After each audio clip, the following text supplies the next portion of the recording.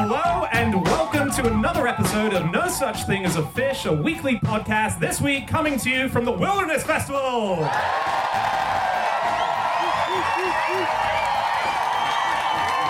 My name is Dan Schreiber. I'm sitting here with Andrew Hunter Murray, James Harkin, and Anna Chazinski, and once again we have gathered around the microphones with our 4 favorite facts from the last 7 days, and in no particular order, here we go. We're going to start with my fact this week. My fact is that in 1957, America developed a shouting bomb that would lecture the enemy for 3 minutes as it dropped from the sky. When I get down there, you are in such trouble, mister. This was a very rogue one mention in a New Scientist article. I haven't been able to prove its existence outside of this one article. Yeah, there's no mention online at all, is there? It's almost as if I made it up. But I read also that apparently it would give instructions to the soldiers on the ground as well. As the bomb came down, you'd be able to hear what to do if you're a soldier. Really? Like, run? How long? Why does it take 3 minutes to shout that? No, so what I couldn't ascertain is, does this bomb go off, or is it merely a propaganda tool? So the idea is that it would be dropped from a plane from about 60,000 feet high. And then parachutes would deploy, and then as it was making its ascent, or descent rather, to the ground. Yeah? We'll edit that to be correct. Imagine the people in the aeroplane, oh, it's coming back! This is the worst lecture ever! Yeah, so the idea is that it would parachute down, and then it would just, and this is 1957, as it got to a certain height, a tape recorder on the inside would switch on, and it would play a tape through the speakers in the shouting bomb out to the general area, and it could be heard as far as half a mile, apparently. Wow. And we don't know exactly what it said. Anna, we don't know if it's real. I mean, but it's in New Scientist, and I have to say, the reason I think a lot of great pop science writers have these incredible careers, like John Ronson and Mary Roach and so on, they uncover these documents, because there's so many of these abandoned plans for military weaponry where they thought, oh, this would be an amazing thing to do, and it gets to the stage where it's about to be approved, and then it doesn't. So I believe this is the same. They almost got this approved and then lost it at the last hurdle. I mean, the ideas people were coming up with were all completely insane, and there's so many of them. Every time we talk about this, like, I hadn't read about Acoustic Kitty, which I think was a project that got a little bit further, but that was the CIA around the same time in the 1960s, and this was a Cold War project, and the idea was that they wanted to spy on Soviet embassies, and they were going to do it with cats. And so vet implanted a microphone into a cat's ear canal, and it had a radio transmitter at the base of its skull and put wire into its fur, and it sounds a bit gruesome. They sort of cut the cat open and then put batteries in its body and stuff, apparently. That does sound a bit gruesome, Annie, yes. The cat was fine. At this stage, the cat was fine. And then the idea was that the cat would be sent to where suspicious enemies were hanging out, so they sent the cat to where they thought a couple of Soviets were in Washington, and they let the cat out of the van, and it got hit by a taxi and killed immediately. No! But there was a robot dog that they did build and develop. So this is, I'm not sure if your bomb was DARPA, Dan, but have you heard of these guys? DARPA, so it's Defense Advanced Research Projects Agency. Basically, they do a lot of the wacky stuff for the American military. And one of the things they developed was a robo-dog which would carry weapons around the battlefield, and it's on 4 legs, and it's really good. You can push it really hard, and it won't fall over, so it's stable, okay? And it trots around, and it can go up hills and down hills. But it was recently scrapped because it was so noisy, it would immediately give away anybody's position on the battlefield just by its presence. Is it like a whirring noise, or is it barking, or what? It's a whirring... They didn't build in a bark to give away the position. Can't you just take the bark away? It wouldn't be realistic without that. Have you guys heard of Bird's Eye Bomb? No, is that a fish finger related thing? No, so this is a pigeon-guided missile, and this was developed in World War II by a psychologist called B.F. Skinner, and the idea behind this, he was looking at pigeons, and he was like, suddenly I saw them as a device. Could they not guide a missile? And this genuinely was put into test. He had the pigeon looking at specific images that might be the target during World War II. For example, a huge ship, and he would have the pigeon peck the ship, and every time it pecked the ship, it was like, yes, that's your goal. It would get a reward or something like that. The idea behind this missile is that in front of the missile, there was going to be a little nodule that contained the pigeon inside. And when they launched the rocket, the pigeon would see the ship in the distance and start pecking the front of the missile. And wherever it pecked is where the missile turned towards, and that it would bring it to wherever it needed to go through the maneuverability of the pigeon neck. And it got past all the physicists and the military people, but it didn't get past the budget. So it could have worked. We could have had pigeon-guided missiles. How much does one pigeon cost? There's a great military website called warontherocks.com, and it's just fascinating articles about military history and future and development and everything. And they're saying that in future, it's much more effective than having one £100 million missile to have a swarm of geese, which are robots, which each has a small amount of explosive on it. See what I mean? Yeah. Wait.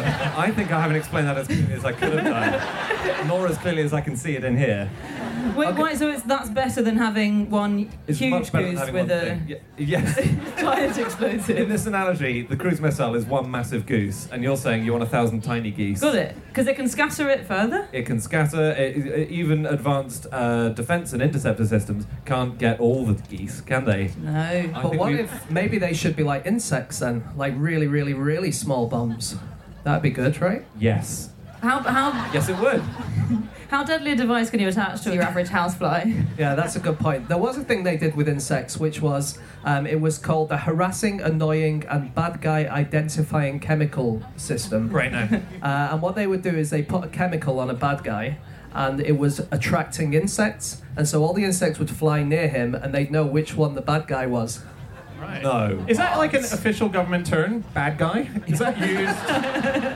I think in the American military they do use that a bit. Do yeah. they? But if you put a queen bee on a bad guy, Yes. all the other bees get attracted to the queen bee. That is a thing that yeah. happens. Yeah. You could slip a bee in his pocket when he's not looking. Yeah. A queen bee. A queen bee. And then all the other bees are going to go and Yeah. attack him. Do you guys remember that genuinely happened in the news last year where someone accidentally trapped a queen bee into the back of her car, drove off, and was chased for hours by this huge hive? And she had no idea why. It was this grandmother going, what the hell is going on? There is one more DARPA thing that Go DARPA on. did. Yeah. Okay, so after President Kennedy was assassinated, they had a thing which, in private, they called Operation Barn Door, i.e., we did not manage to save the last president, but we do want to save the next president. Okay, that was how they referred to it privately. That was not the official name of the thing. But one of their ideas for saving the next president's life in the event of an assassination attempt, this is real, was to put a fake bulletproof sunshade on his head. You know, the sort of sun visor things that you have. Okay. But they said you would also have to spread fake weather reports to justify why he was wearing it. So he would be out in the rain, and they're going, it's a beautiful sunny day here. Right. That's amazing. That's how they think, these guys. That visor is only covering a little bit of his body, It isn't will it? cover really? about 2% of So the what they president's should body. really do is give him a bulletproof beekeeping suit, Yes. and then spread information that there's a queen bee around or something. Yeah. Did you guys know just one weapon that the US is developing now? So they're still doing some pretty weird stuff. Is a sticky foam gun. So this is the idea is that it's a non-lethal thing that shoots sticky foam at the enemy, and it lands on the ground. And if you're driving something over it, or even if you're running over it, then you get stuck to it, and you can't continue to chase the enemy. And this was actually tried in Somalia in 1995 when they were trying to evacuate people from there. And so it's this taffy-like goo that it shoots out. It's shot from a hose. It's designed to fix the person's feet to the ground. At the moment, it's at a stage where people's feet can move faster than the glue actually works. So the best that could possibly happen was if you hit a person's thighs, his legs sometimes stuck together. But even then, if someone manages to run up to them and go under their legs, they'll be free, I believe. So, Yeah, that's the truth. yeah. All right, it is time for fact number 2, and that is James. Okay, my fact is that earlier this year, a book called 40 Minutes Late was returned to a library in San Francisco 100 years late. So cool. Is that the latest ever that a book's been No, returned? it's not. Often people say that George Washington is the latest ever. He didn't return it. It was returned 200 years after he borrowed a book. Oh, okay. Obviously, for obvious reasons, he didn't return it himself. Although what actually happened was they found out about this book and they couldn't find the original, and so they bought another copy of the same book and returned that to the library. So it was a bit of a cheat. Oh, that's a complete cheat. It's Is a that the massive cheat. Washington one? Yeah. Oh, That's the one that the whole internet says is the oldest returned book, but actually it was a completely different book. Yeah. Well, do you know how when he took it out of the library, he didn't even bother to sign his name. He just got his assistant to write the word president. And that's how they've assumed that it was him. It's hard to imagine the president being that egotistical these days, isn't it? Just an ordinary man. It's Mr. hard to Trump. imagine a president visiting a library these days.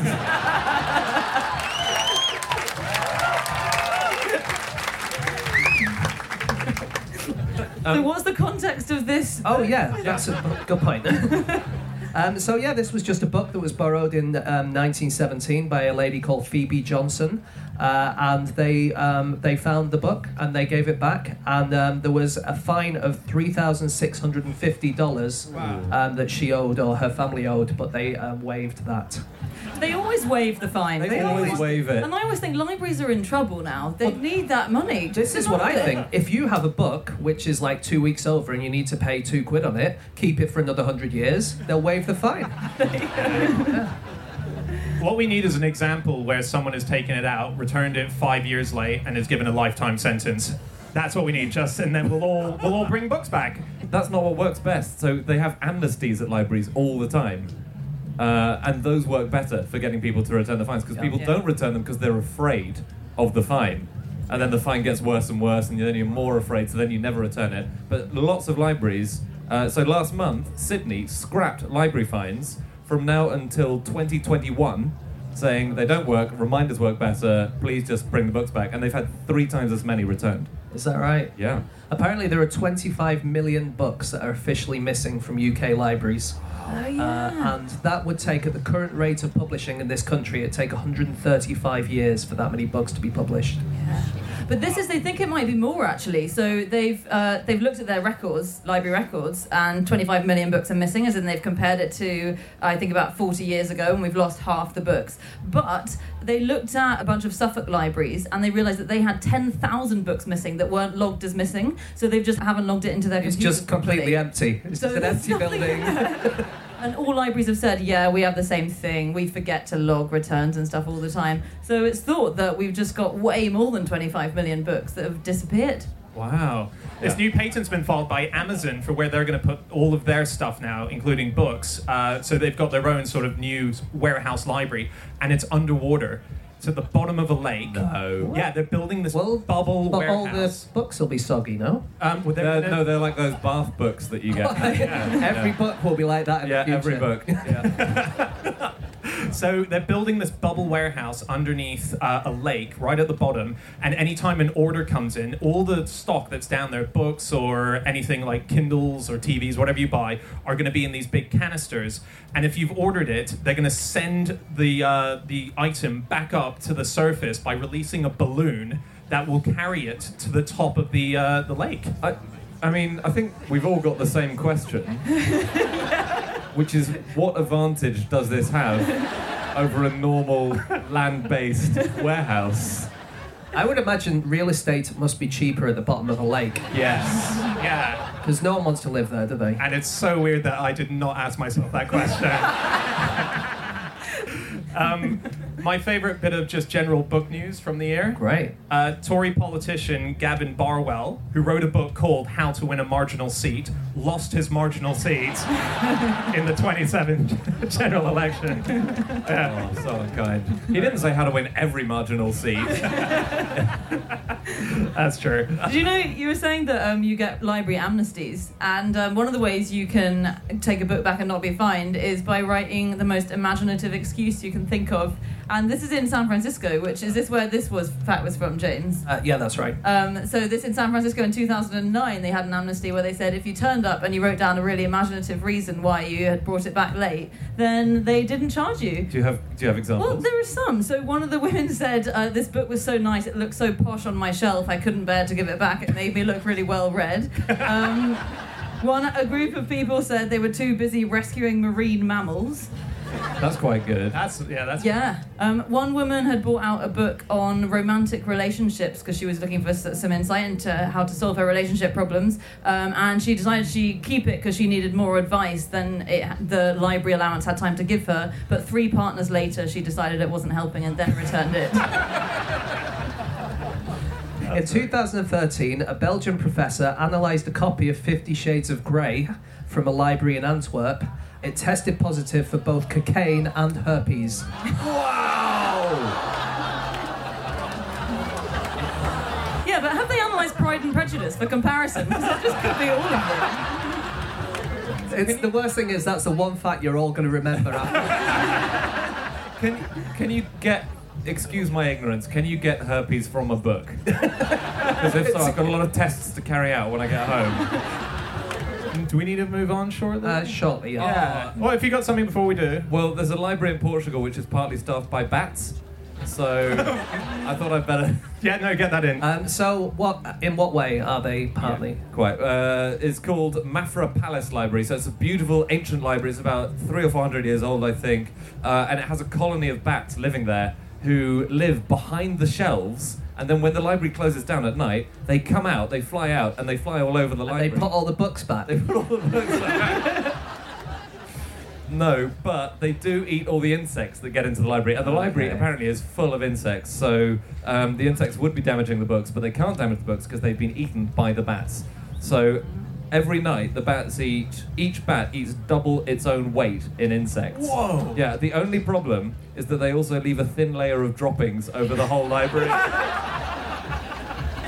All right, should we move on to our third fact? Sure. Okay, it is time for fact number 3, and that is Anna.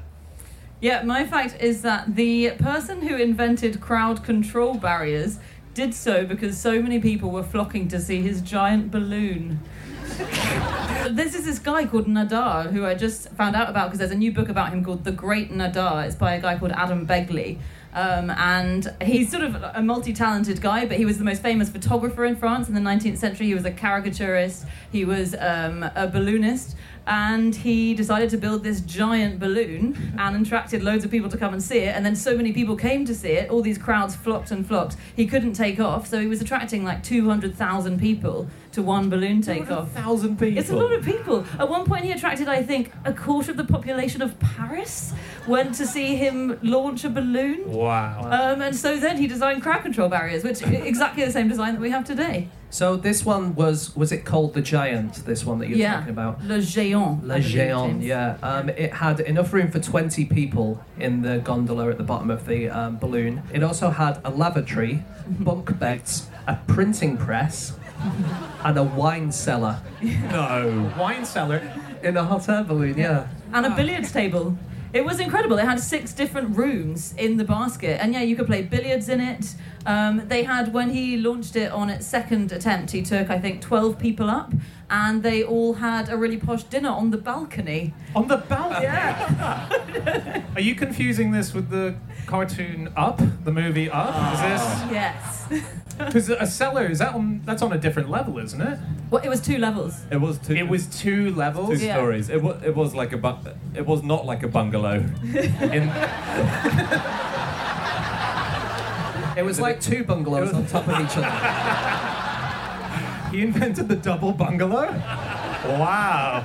This guy is good. The thing is, I think it was the first time he said of it, it's the maiden voyage of the Giant. Everyone came to see it, and how many people did he say it was? It was 200,000 people. 200,000 people. But the inflation took so long, because it was the largest hot air balloon that had ever been built, that they were all really, really bored well before it was full. Yeah. And as it took off, they just silently watched it disappear into the sky. They didn't cheer at all, because they were so angry that their time had been wasted. Oh, really? Yeah. A similar thing happened in Leicester in 1864, where they had a hot air balloon. It took so long to go up, everyone got a bit bored. The police tried to sort out a little bit of a ruckus going on, and then someone got hit, and then a massive riot ensued. And then the guy who was running the hot air balloon decided, I'm not doing this anymore, made the hot air balloon go down, and everyone ran over, burnt it, ripped it up, and then paraded it through the streets of Leicester. Wow! And for a while, people from Leicester were called ballonatics. So, No. yeah, for most of the end of the 19th century, if you were from Leicester, people would call you a balloonatic. Why? Because if there was a riot happening on the ground and I had access to a hot air balloon, my instinct would be to get out of there. To let rip. Quickly! He just legged it, this guy. He was called Henry Coxwell. And he was quite famous balloonist before. He'd once gone up into the stratosphere to see how high he could go up in his hot air balloon. And he went up and up and up and up until he went temporarily blind and passed out. He lost all sensation in his hands, but luckily there was one other guy in there who, just before he passed out, managed to open a valve with his teeth, which made it come back down again. What happened to his hands? Oh, he had no sensation in them, maybe. Yeah, no sensation. I see. Okay, unlike your very, nervous teeth. Or he liked a challenge. I guess Yeah. that's another thing. I was reading more about this Nadar guy. He's an extraordinary character. Oh, he's the best. He's my new favourite guy. Yeah, he's beyond ballooning. He's a huge pioneer of photography. So one of the things that he used to do in the hot air balloons was to effectively invent aerial photography. So facing over Paris, he used to go over fields, and he did it hundreds of times because he couldn't manage to get the exposure on the camera right, because the balloon kept moving, and obviously photos took a long time to capture the motion. And also, what he didn't know at the time was the gas that was heating the balloon was getting away and putting soot all over. So he'd come down, and there would just be black photos completely, and he'd be like, "I'm pretty sure it was daytime when I did this," and that was the reason for that. And then he also invented underground photography. Oh, yeah. So he's hit every spectrum of the Underground planet. photography. Yeah. He actually did it we talked a few weeks ago on the podcast about the catacombs of Paris, and he did Yeah. it in the catacombs, didn't he? And so lighting with candles the area and then taking photos. It's a bit much to say he invented underground photography. He's just taking photos underground, isn't he? So it's like the wind-up radio. It's not really an invention. It's just two inventions stuck together. And also, I think you usually say he invented something when it's something we all recognise. It's not like we've all gone, God, can you imagine the world without underground photography? Yes. Okay, he took the invention of the camera and he took the person who invented underground and he smashed them together. And that's what he did. But photography-wise, it is worth saying that thanks to him, we have extraordinary portraits of some of the greatest figures of that period. Jules Verne, he did this gigantic caricature of all of them, where he, again, kind of effectively invented that whole caricature, grotesque, large head, small body thing. He did a big 300-person line of all the most influential people in Paris at the time, or France generally. And while he was doing it, it was taking too long because the most important ones came in to sit for their drawings. So when photography was around, he was looking at that going, I could capture them and start doing them via this. So he managed to get Jules Verne, he managed to get Victor Hugo, he got Sarah Bernhardt. He didn't get Balzac because he thought that cameras would steal his soul, so he said no to the photo. Right. But some of the most important people, and they're beautiful photos if you look at them online. Yeah, they really are. He wasn't very successful, actually. His balloons were just crashing constantly, and he kept going. So there are first-hand reports of the giant balloon that he sent up, where the aim was that it would travel over loads of different countries. So the first guests that got on, they brought tour guides to various countries in Europe, and they brought their passports. But you can't control where you're going. So That's why you have to take Just tour guides to all of them. get a visa for everywhere. And this was pre-EU, so they would have needed a visa, wouldn't they? Yeah. For every single border. But they didn't get very far. So the first time they lasted 15 miles, and then the balloon plummeted to Earth, and the wicker basket was bumped along the Earth. The second one actually travelled 400 miles, so it flew over the Netherlands and into Germany, but then Nadar panicked that the balloon was getting too hot from the heat of the sun, so he started letting the air out, and the winds took it, and it crash-landed into the ground. And there are these descriptions of it bouncing across fields, on its side, everyone in it being tossed around, bouncing through a wood. It went towards a railway track. The train driver did an emergency stop, Nadar said, a couple of feet before he hit them, and then it just spilled everyone out, and people were scattered across the ground like fallen apples. Being dragged along the floor for miles, wasn't it? It was, yeah. You can't play billiards while that's happening, can you? It would make it a more interesting game, possibly. So, you know how every invention is tested on animals before it's tested on humans? Is it? Yeah. So space flight, they send up the dogs, Oh, yeah. they send up insects first. Yeah. Same is true of hot air ballooning. They send up together in what the first hot air balloon flight a rooster, a duck, and a sheep. And it was thought the sheep would be most helpful because it's a land animal. So the rooster and the duck are obviously used to soaring to great heights above the earth. But the sheep is more like the human, so we can see if it, explodes or whatever when it gets up there. And did it? No, it didn't explode. So what's the next phase after animal trials? Anyone? Human trials. Well, not just any human trials, condemned criminal trials. So the next step was to send up a condemned criminal in the basket of the balloon to see if he exploded. The only problem was that the only people who knew how to fly them were real experts, because obviously it was it was quite a tricky thing to do, and very few of the qualified experts wanted to go up with a dangerous criminal in a hot air balloon, Oh, which is a wait. wicker basket, which is tiny. So hold on, when the rooster and the sheep and the duck went up, they also had a human expert with them flying the balloon? I am not sure. Because I always pictured it as just them. So did I. But I don't understand how that... I think it was, and I think it was tethered. It was tethered so It you was could wind it back down. Yeah. Because What- you nearly just blew this thing wide open. Why didn't the ducks can fly? Ducks can fly. Why wouldn't it just go, well, this looks a bit of a dodgy way to travel.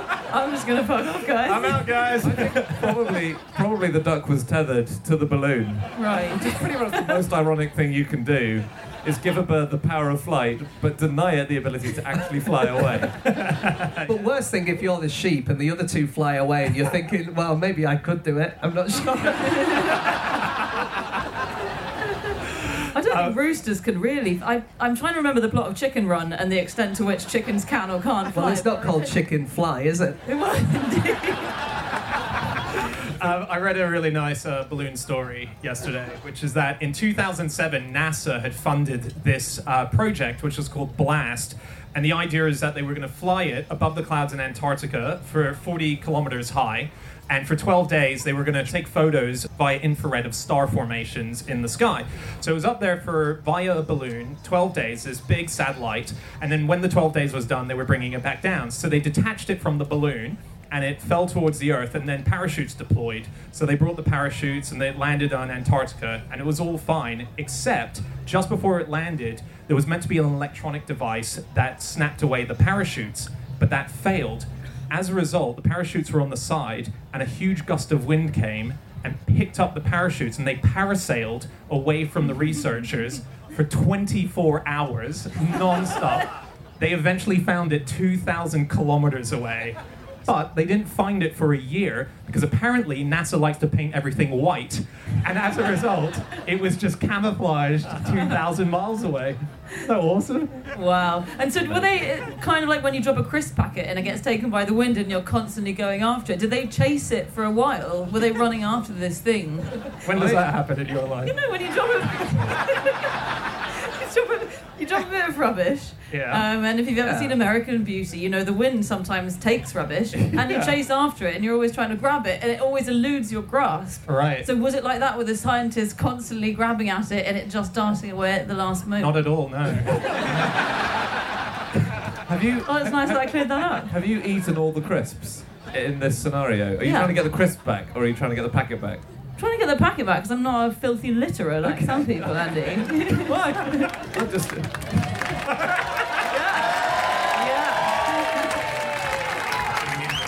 Classic eco-conscious festival crowd. Honestly, if I dropped a packet of crisps, I'd just open another one immediately. I'm joking! Just a full packet. You've got a full closed packet. Sometimes I open a multi-pack, drop it, it's gone. I don't know anymore. Do you know the very first ever balloonist to cross the English Channel landed with no trousers on? This is true, it's 100% true, it's so exciting. So, at what stage did the trousers go? Right away, almost on entry. No. So I think we may have mentioned this on QI. I'm not sure, but many years ago. So they were crossing English Channel. It was all going great, but then they started to descend more rapidly. There wasn't enough air in the balloon, and they started getting really worried. So they immediately took off their trousers. first they threw away the anchors on the side of the balloon. Yeah. Because Okay. they could see the white cliffs of Dover, and they were going, "Oh, we're not quite going to get over those, are we?" So they And threw so away- they'll have got rid of all the sandbags and They stuff threw away like the that, right? sandbags. They threw away the oars that they hoped to steer with. I don't know. Then they threw away a propeller that they had with them for some reason, and then eventually they had to throw away pretty much all the clothes they were wearing, including their trousers. And they made it. They made it across, and they landed with no trousers on. Did at any point when the panic was setting in, one of them go, "Who brought all this shit? What are we doing with oars? Of course we're going to crash into a mountain, you dick!" So when they landed without trousers, did they all stay in the balloon, refusing to get out for the press conference? They said. It does sound like an excuse, though, doesn't it? It does. What are you suggesting, James? I'm suggesting that they took their trousers off for another reason. Right. And when the press turned up, they said, "Why have you done that?" And they said, "Well, we took our trousers off because of the thing." And they said, "Well, did you throw anything else?" And they're like, "Yeah, we threw out all the oars that we had." Okay, it is time for our final fact of the show, and that is Andrew Hunter Murray. My fact is that Volkswagen sells more sausages than cars. This is 100% true. It's unbelievable. It's unbelievable. I cannot believe I'd never heard this before. This Me was neither. sent in, by the way, by a guy called Mike Holden. So, Mike, if you're listening, thank you so much for sending us in. In 2015, Volkswagen sold 5.8 million cars, pretty good, but they sold 7.2 million sausages. But sausages are a lot cheaper. It's easier to make a sausage than a car. That is true. They'd have made less money on the sausages, is what I'm saying. Yeah, but they'll have been fined less for cheating on the emissions of the sausages too. So They also make ketchup as well, don't they? they make their own ketchup and it gets sold in supermarkets. You Yeah. can buy a pack of Volkswagens. I read this. Apparently, they have their own code. They are listed, these sausages, as an official Volkswagen component, which is 199398500A. And car dealers will often give you a 5-pack of sausages if you buy a Volkswagen. Does that tip some people over the edge into making that decision? I think so. Oh, they But do then look very tasty. It's yeah. not that surprising that they sell more sausages than cars, then, if for every car you're giving away 5 sausages. So Yeah. they invented them to feed their workers, didn't they? Yeah. In the 1970s, they came up with this new kind of sausage that they'd give their workers, and then suddenly the workers said, "This is really good sausage, guys.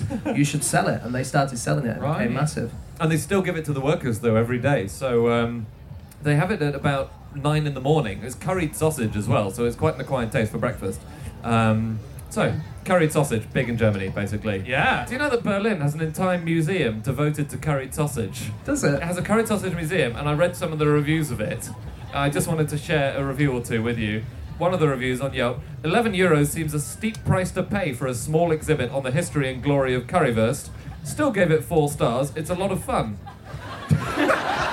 Then he added, would I go back? No.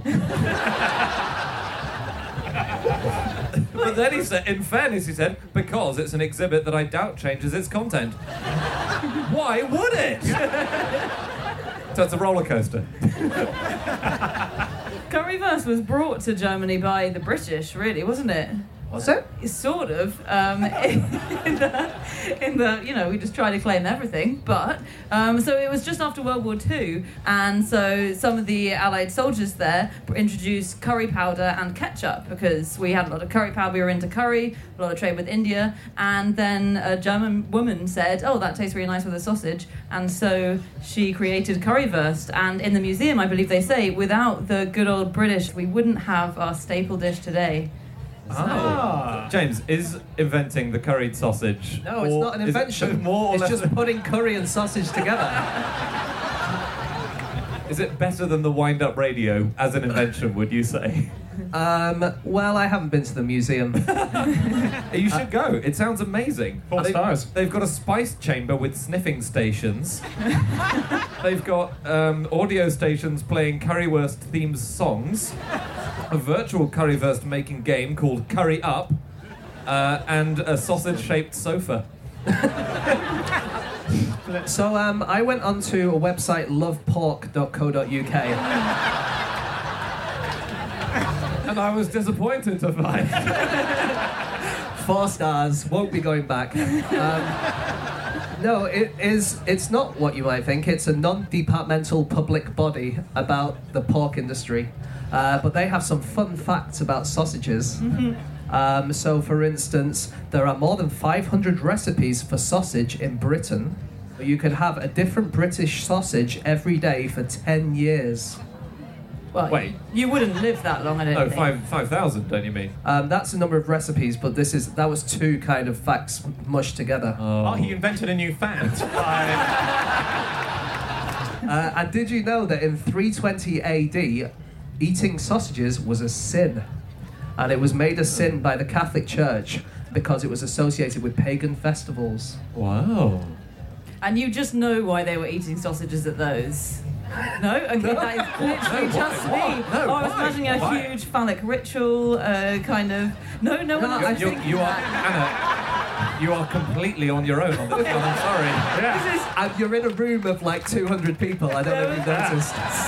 surely one person here. There was one bit of support, I think. Yeah, one here. I don't need your pity, guys. I'm okay with being alone on this one. And the other thing about pagans and sausages is I went on the internet today and Googled pagan sausages, and I found out there's quite And a I was disappointed to find. well, there's quite a few people online who seem to think that the word Jesus, when said backwards, is sausage. Oh, it's kind of. It is. Sausage. It's sausage. So maybe that's a reason that it's an evil pagan thing. Sausage. That's that's like a Da Vinci Code moment, isn't it? Yeah. Jesus was a sausage. Can I tell you a little story from the BBC News website? All right, it's news from Northern Ireland from last week. Court reporters were a little taken aback when a self-confessed sausage thief tried to get on first-name terms with a judge at Belfast Magistrates Court.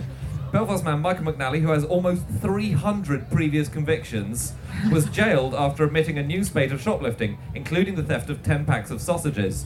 His defence lawyer told the district judge, Fiona Bagnall, that McNally had managed to stay out of jail for 6 weeks, which he says is a record for him.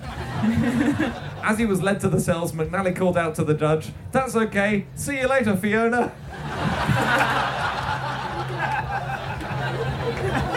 Obviously crime is wrong, but on another level, what a guy. That's how many packs of sausages? He stole 10 packs of sausages. Because you couldn't Among other possibly things. get through those before they went off. Could you? You could freeze them. Freeze them. I'm more of a hand to mouth. I never use the freezer. Okay, that makes more sense. That's why you have such a crisp-based diet, isn't it? Do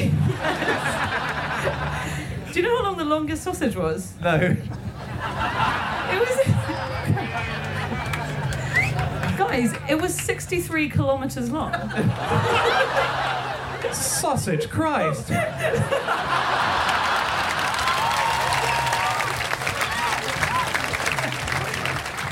That's a huge sausage. That's massive. What? It's massive. Was it like a mistake in the factory where they meant to put the twist in between each one? That guy was off sick that day. No, it was a deliberate thing. It was to celebrate Romania Day in Romania, and it was 63 miles long. It's actually a bit disappointing. They never spread it out all the way, I don't think. So it was all curled around. Oh. But maybe they just didn't have a space long enough. Wow. Yeah. How far would you get outside?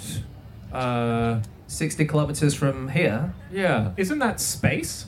Yes. Yeah. No, it would be. Yeah, if you stood the sausage up, We'll get to space. you might hit the International Space Station. Is that right? Yes, it is. So that could be how they get there in future. Just climb the giant sausage. That makes sense. Wait, how At far what is point into did you space? Google the words "climb the giant sausage," James? Okay, there was a story. Right, you're Australian, Dan. Yeah. There was a story about the. So in Australia, when you vote, you get given a democracy sausage. This is what they call it. What? So if you turn up to vote, they have a load. Genuinely, they have barbecues at every polling Yeah. station in Australia. But during the last election, there was a massive faux pas by both leaders. This was in 2016. So Malcolm Turnbull, the Prime Minister, skipped the democracy sausage photo opportunity, presumably because he thought it might look silly or something. But get this, I cannot get my head around this. Opposition leader Bill Shorten committed a faux pas when he tried to eat his sausage and bun combination from the side rather than from the end. That is brilliant. What a monster! How would you even eat a... It's an exciting decision. Yeah. I'm calling it. This is an invention. Hey, we're going to have to wrap up very shortly. Oh, so if you guys have anything before we go. I have one last thing, which Yeah. is that during the election campaign in America, the presidential campaign, a hot dog stand in Chicago sold a hot dog that they called the Trump footlong, which was actually a 3-inch long hot dog.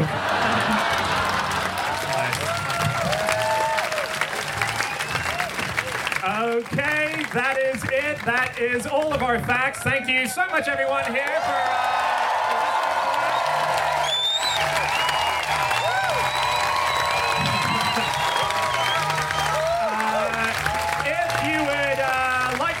contact with any of us about the things that we have said over the course of this podcast, we can be found on our Twitter accounts. I'm on @Schreiberland, James. @Eggshaped. Anna. You can email podcast@qi.com. And Andy. @Sausage Jesus. Yeah, or you can go to our group account, which is @QI Podcast. Guys in the room, we're going to be going on tour around the UK in October and November. If you're free, it'd be awesome to see you there. Our website, nosuchthingasafish.com, has the link. But most importantly, we've been going crazy writing what we hope is the best book that will ever be written in the world, called The Book of the Year. So we've given it a very ambitious title. And it's out this November, and it is a book that contains what we think are the most interesting things that have happened over the last 12 months. There's a lot of sausage material in there. There is so much sausage stuff. Yeah. But that's it, guys. Thank you so much. We'll be back again next week. See you. Goodbye!